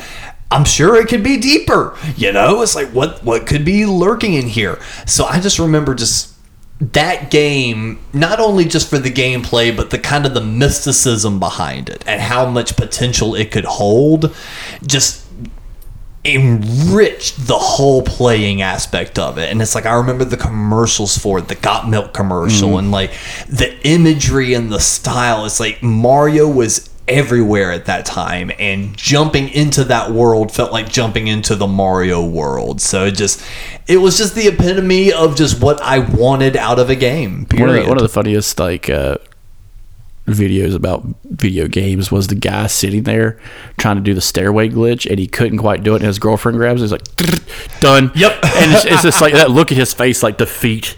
Oh yeah. And it's like it would be like the different things of I would try to figure out how to jump up the stairwell, you know, without getting as many stars. Or even the very first one, you collect, I think it's 8 stars, and then you can go in the first Bowser room. And the way the first Bowser room is set up is you go into these sliding doors, you walk up like a couple steps, and then you've got a long hallway, and you've already been trained that you jump through picture frames within the game. So at the very end of the hallway, you see a picture frame of Peach. So you start walking toward the frame, and as you're walking toward it, it slowly starts morphing into Bowser. And by the time Bowser fully gets into frame, the floor dips out from underneath you, and you fall into the Bowser stage. Well, as a kid, I would fall through the floor and look at how much of a gap there was on the floor, and I would go, okay, I could do a running jump, press Z, and like launch myself over this thing. I just have to time my jump right. Spending 30 minutes just to redoing that over and over to time my jump right, just to find out there's an invisible wall and I can't like fucking get through the fucking wall. So it's like I would spend just so much time doing little shit like that, and it's like I could find ways to like jump off high points of buildings and land in other weird spots. So I'm like, okay, if I could do this, I'm sure there's like weird shit like underneath levels. I would waste lives just jumping into a level, going around to an area I've not been in before, and kind of like jumping off the side and like moving the camera around to see if there's like any hidden platforms. I was in this fucking game, dude. It has to be my number 2. And it just reminds me of the Lego cubes we put together with all the levels. Yes. It is the N64 Mario that you're putting together. And I remember watching it, like putting that together, and I'm just like, what? All right, let me look up what the fuck this level actually looks like to kind of see what if they got it right. And they kind of did. Yeah. Especially the ice one with all the levels going up and shit, and the little cannons and stuff you set up. I don't know. Did you ever finish yours? I've gotten a little further. Lame. Lame. You're not a Lego fan. Get the fuck out of my face. Well, what's your number 1, Chris? Breath of the Wild is my number 1 Nintendo game. Well, at least both of us have very similar styles. Yours is very Zelda heavy. Mine's very Mario heavy. But like it is perfect. Like to me, it is the perfect game. There are people that get like bitch and moan and stuff like that. Like, of all things we like, you know. But like in the game, you know, your weapons, you know, can break. Okay, that added kind of a sense of realism to me. For me, if I'm killing 50 guys with one spear, eventually that spear's going to fucking break. The timing's perfect. You know, when it came out with the Switch, I got it much later, so I got it with the DLC and everything. The DLC was fucking perfect. It's worth the money to get the DLC. That's hard to say. Yeah, for a lot of stuff, it is worth the fucking money, and I love that game. Like I play it all the time. If I get tired of a new game I'm playing, like if I'm playing Luigi's Mansion, I get tired. Where did I leave off on Breath of the Wild on the new playthrough? You know? Yeah, my 3rd playthrough. Let me go and play it without a shield. Let me see how far I get without fucking playing like a defensive pussy. Let me just be all attack, stab, stab, stab, stab, stab, stab. Oh, let me learn a new move that some guy showed. Like there are people that play this game who defeat enemies that take me 30 minutes to defeat and do it in less than 4 minutes, and it's almost infuriating. And I'm just like, no, it's not. Like this guy was technical, perfect, glitched, and worked everything out, and you can do it. Like that's the fucking thing, is it's not some weird way of playing the controller, you know, in your hands a certain way, like those fuckers that play Tetris. Yeah, like it is. They're like holding the controller upside down and shit. I've watched those fucking kids, and the kid just broke the fucking world record for Tetris for the NES, and everybody's like, did he cheat? No, he held the controller. It was in his hands. It was in his motherfucking hands. You didn't tell him he had to play it like a brick, but he played it like a flute. Yeah, he was just like a recorder, just like kicking ass, pointing the controller at motherfuckers. Yeah. But like in Breath of the Wild, the story is fun. The enemies are tough, but not not impossible to beat. There are multiple ways to play the game, and I will say, like, the opener is fantastic because it opens up to what you're going to see. Do I have gripes with the game? I have gripes with every game, but this is the one that's my perfect favorite, and it justified me buying a Switch. That's also hard to say. So, like, I had a Switch Lite and got Breath of the Wild. It justified me enough to get the new Switch. Wow. Because the screen's bigger, and the Joy-Cons don't have as much and ping. You can connect it to the TV. Well, yeah. Yeah. But like that justified it enough for me to buy a $300 system, you know, not just because there's some more of the games I want to play, but because this is the game for me that is the flagship of the Switch. Yeah. You know, you have Mario Party, you have Mario Kart, which is technically the flagship of the Switch. That is the top game for the Switch for every critic of the system. For me, it's Breath of the Wild, and Tears of the Kingdom is going to probably be the next one. No, and the way you feel about that is definitely the way I feel about Mario 64. And this will be the first time since the 64 Zelda will be released twice on a console for Nintendo. You're right. Yeah, so like from 64 you had Majora's Mask and you had that one. I don't count Twilight Princess as a game for the GameCube. I count it for the Wii. Yeah. Because that's why it was made, for the Wii. Yeah. But you only have Wind Waker for the GameCube. Yeah. So like it's the first time that two games from this franchise are actually going to be put on the same console for the same fucking reason. Yep. So I'm excited to see that, and I think that the games are just going to get better because now the platform is there with it. I mean, if they've I been haven't doing played so it. well the last 2 years, they've got to. I haven't played a Mario game since Mario Galaxy 1 for the Wii. And I still haven't played Odyssey. I've watched a lot of playthroughs. It looks fun, but I've yet to play it. Yeah. And because of that, because I haven't played it, you kind of said it. My number one, oddly enough, is Street Fighter 2 Turbo. Yes, Mario Kart 8 Deluxe. Yeah. And I was tempted to buy that when I was out buying because it was cheaper. And I was tempted to buy it just to be like, you know what, I got a game I can play with Alex. dude, I will say this. I've always enjoyed the Mario Kart franchise. I had Double Dash for the GameCube, had the Wii version. I never owned a Wii U, but that's the bullshit that I'm about to bring up here. The Mario Kart game for the Wii U was Mario Kart 8. The Switch game is Mario Kart 8 Deluxe. It's the same fucking game. So technically, my favorite game is a Wii U game, which is a little fucked up. But I say the Switch version, and right now, I would be content if they never released another Mario Kart. Yeah. If they ended with this series. And There's nothing they could put onto a game. Like, there's no new things they could do to the game to justify making a Mario Kart 9. I don't think so. No. And the reason being is the DLC they're creating right now. With the different tracks. Yes. So Mario Kart 8 Deluxe already came preloaded with a bunch of brand new tracks and then remasters and reskins and like additions to like the classic levels. So like you would get Moo Moo Farm from Mario 64. from 64, but like it would be expanded upon. It'd be a little bit of a longer track, updated graphics, but it would still be, you would still be reminded of Moo Moo Farm.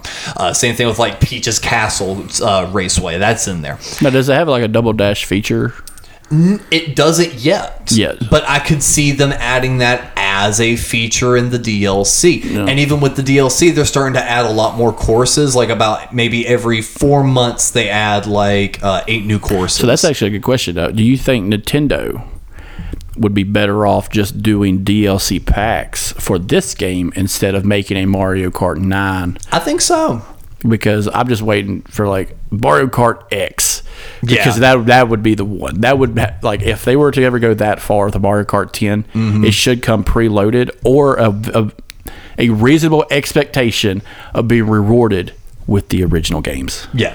That's what I think. Like, if you're going to make a game that's been franchised out for so long, kind of like when I was talking about Metroid Prime. Hey, if you beat the game, you get the old game.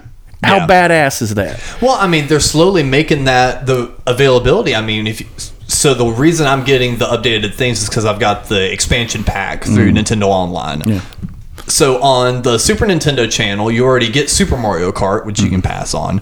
But on the 64 channel, they now have Mario Kart 64. So you can actually play those two games already for quote unquote free. And then they're adding all these extra tracks to Mario Kart 8 Deluxe.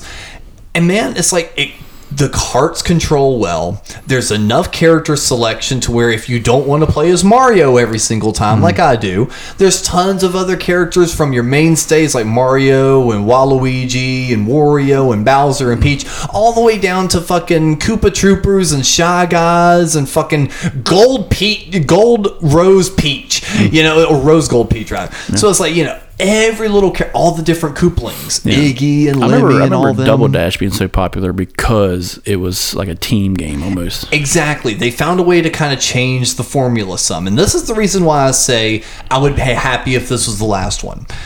So, Super Nintendo one, meh. The 64 one came out. You've got a lot more buttons, so triggers are easier to manage. You've got the new joystick, so you've got a lot more precision with your turning. Okay, that's added quality of life upgrades to this game.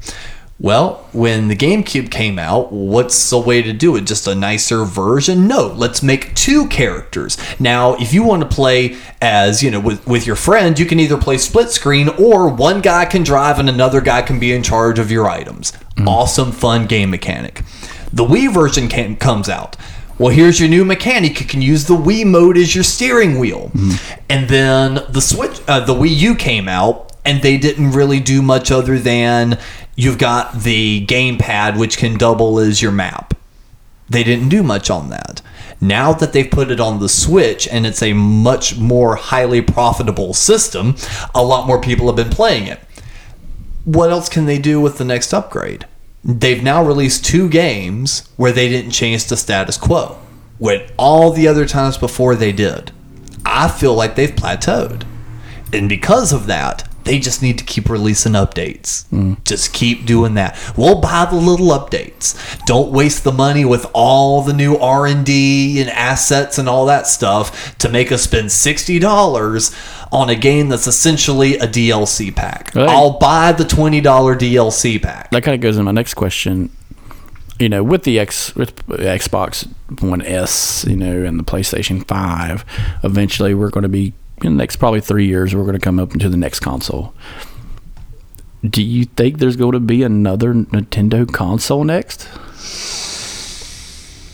Based on what they've made, they've kind of hit the nail on the head with the greatest, you know, enjoyable console to make. The only thing I could think of is... It's a handheld and a console. Okay, so they did the OLED. OLED, Yeah.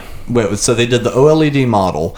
Honestly, I think their next move is a Switch Pro. Yeah, but like it's with like a better chip inside to like run games a little smoother, maybe finally support like actual like 4K stuff. Yeah, but like, do you think it'll be a new console? Like, I have a Switch OLED, which is not much different from the Switch. Right. There is a Switch Lite, which is only handheld, or you can buy a third party, you know, docking station and a controller. Yeah. But, you know, the PlayStation has a new controller. Right. The Xbox has a more responsive controller and online capability. Right. So do you think that they would go away from that console on like the new Nintendo whatever the fuck? No, and the reason I kind of feel that way, like in my opinion, I think they've plateaued. Nintendo cannot make another system that is totally different from what they have now. I don't think they can, and I don't think they will, because let's look at least their marketing strategy and the way they've kind of presented themselves. They always had their hands in 2 different pots, their handheld market and their home console market. And if we watch the trajectory, both throughout time have been slowly creeping in on each other. You had the Super Game Boy player for the Super Nintendo, and then for the Nintendo 64 you could play select games through the card reader pack you could put in the bottom of your controller, and then you had the full out e-reader Game Boy Advance player on the GameCube. All of a sudden, after the Wii and Wii U, the 3DS, around that time is when the Game Boy died. Then you've got your DS. Now you've got a new form factor in your handhelds. They weren't continuing to release Game Boy and DS systems. The DS replaced the Game Boy as the handheld. Then you start seeing similarities in button placement, design, size between the Wii, Wii U, and now the 3DS. Now with the Switch, we essentially have 2 Wiimotes attached to what used to be a 3DS. They've now merged their whole systems together. I think they're just going to continually upgrade that single system and be like, it's going to turn into like an iPhone upgrade. Here's the new Nintendo Switch upgrade. This one has a better screen, a better processor. It now can support up to this, that, and the other. And check this out. Here's your new optional controller. Your Joy-Cons are still going to work, but check this out. This is going to work with the new processor, so you actually have new tilting capabilities. And look at the touchpad that's on this controller. I see them creating brand new peripherals, new little things that they can add to the system while your actual system stays the same. So let's say they come out with a Nintendo OLED 2. Okay, 4K supported, all that. What is something you would want to see added to the system? Because there's only one thing I want added to the fucking system. And I don't know. I feel like that kind of turns into the Apple thing. Nintendo's really good at creating something I didn't know I wanted. Yeah. Just like Apple. So Switch, you know, you have a spot for an SD card for extra memory. Fantastic. Xbox did that perfectly with a 360. You can buy a third-party hard drive, save everything to that. You know, fight them PC motherfuckers to death. The only thing I want to see, if they do make a Switch Pro, you know, is a slot to put fucking DS games in. I was thinking about that too. that would be really cool. And I'll take you one step higher. Create a new dock with a disc system in it. No. That way we can play our GameCube games. No. So I think the internet will go so far enough that after the 64 pack collection, they will do a GameCube Select Edition. But that's where the third party hard drive would have to come in. Maybe it's something that could add to your docking station, like let's say a terabyte hard drive that hooks into it with an Ethernet jack, which it does have an Ethernet jack to Yes, it. it does. So that's what I would like to see next. And yeah, actually talking about that, I see them creating new docks. Mm-hmm. But I don't think they're going to create I don't think they're going to move away from the model of home and portable console. I feel like they're going to keep that form factor. I don't think they're going to pull a PlayStation or an Xbox move and be like, here's your strictly home console. They're going to stick with that form factor of both. Yeah, but like that's what I want to see about, hey, you guys have been like you've been loyal fans, blah blah blah. We know you love the 3DS. You still have those games probably. They're probably not supported anymore online. What if we, as like capitulate a little bit, do what PlayStation did, which made them backwards compatible, or do what Xbox did, which was create an entire fucking subscription service already attached to the gold service where you could play the old 360 games, or you could download them at least and hold on to them for a while. Yeah. What if they just created another slot or a way of bringing those games back to play on the Switch, like Pokemon Red and Blue or Pokemon Gold and Silver? Well, see, that's what I'd like to see, and they don't have to do any upgrades on that. I just want a goddamn Game Boy channel. Yeah. Well, yeah, that's what I'm talking about. Yeah. Like basically a Game Boy channel. Yeah. But another thing is they have been reworking some of the games, like Link's Awakening, which was strictly for the original OG Game Boy, got reworked into a game for the Switch, and it looks fun. It looks cartoony. It looks good. Mm-hmm. It looks like probably what it was meant to be. Right. And which is a top-down platformer. But I think the Switch has kind of plateaued though in form. Yeah. Not capability. I agree. Just form. Yeah. PlayStation 5 looks like it was made by aliens. Then you have the Xbox. The fridge, which is hot. Like you could cook chicken on it. I mean, it's even got the grates on top. Yeah, it's got the grates on top. I could put like a little piece of metal on top and start making burgers. I joked with a buddy of mine, and he's got fans, like external fans hooked to it, so you could, process, keep it cold. And all I can think of is Brad and all his systems. I'm just like, get the fuck out of here, man. I could not. Like, I hear younger people talking about getting the newer consoles and stuff. Like, I'm never buying a PlayStation 5. What the fuck? It's too expensive. I'm not buying it. And you can't find them anywhere. But like even next year, maybe later this year, where they're going to be extremely available, I'm not going to do it because I got a handheld. I can just get off work, sit on the couch, and fall asleep. Yeah. And playing Breath of the Wild, the greatest game ever made. And on that note, I think this has been a pretty solid episode of the Couch Brotatoes. If you've got some topic ideas for us or any news you think we ought to talk about, hit it up in that Discord. Again, the link is in the episode description. It's really easy to find. Come join us, join the conversation, share a meme or two, have a couple laughs, and stick around. We're going to be doing a lot more of this shit this year. And tune in next week. I mentioned it on the tail end of last week's episode, but I cropped it out because I read the times wrong. But tune in next week where we're going to be reviewing at least the first few episodes, depending on how many we get through, of That 90s Show, because that's going to be coming out this Thursday on Netflix. And dumbass. Yeah, I mean, I know that I'm immediately going to be binging that show as soon as it comes out, so I'm sure. That'll be a full season, right? Yes. They've said it's going to be a full season. Okay. Yes, it's going to be like a full run of episodes. So, we're going to go ahead and run that down next week. And after we talk about a couple little news segments. But until then, Chris, do you have any sort of final thoughts for us? I did bring it up, but HBO has actually started removing content from their streaming service. And I think it's because of stuff like Velma. I didn't bring it up, but this is the first time that's ever happened. Yeah. HBO made a series that they own and have removed it from the platform. Imagine Netflix removing Stranger Things after Stranger Things 5 came out. Yeah. Can you imagine how fucking terrifying that's going to be? Because it got sold. They sold their own IP. Yep. It's ridiculous. And I swear to God, if another fucking streaming service gets that show that I have to buy, I'm going to lose my goddamn shit. Tune in next week as we talk about what the fuck show that was.